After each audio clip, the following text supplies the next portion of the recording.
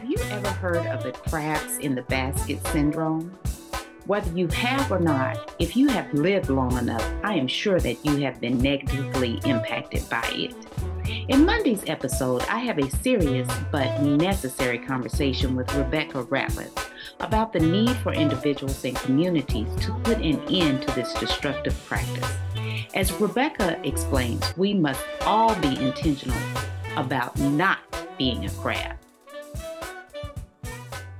I tell you, I went on YouTube and I looked up crabs in a barrel or crabs in a basket, and I saw that they actually do pull each other down. Once, there's all these crabs in this basket, and there's this one really ambitious that starts climbing and gets all the way to the top, to the rim of the basket, about to get out, and the other crabs pull that one back down. Join us for our discussion on Monday to learn about the crab in the basket syndrome and how each of us can replace this harmful practice with behaviors that will affirm and support others.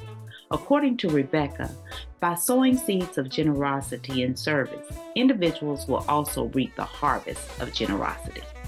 Rebekah is an international mediator and arbitrator with the Judicial Arbitration and Mediation Service, JAM, and the first African-American non-lawyer ever to be invited to the JAM's panel of neutrals. As always, please subscribe to the Empowerment Zone podcast and rate us on Apple Podcasts.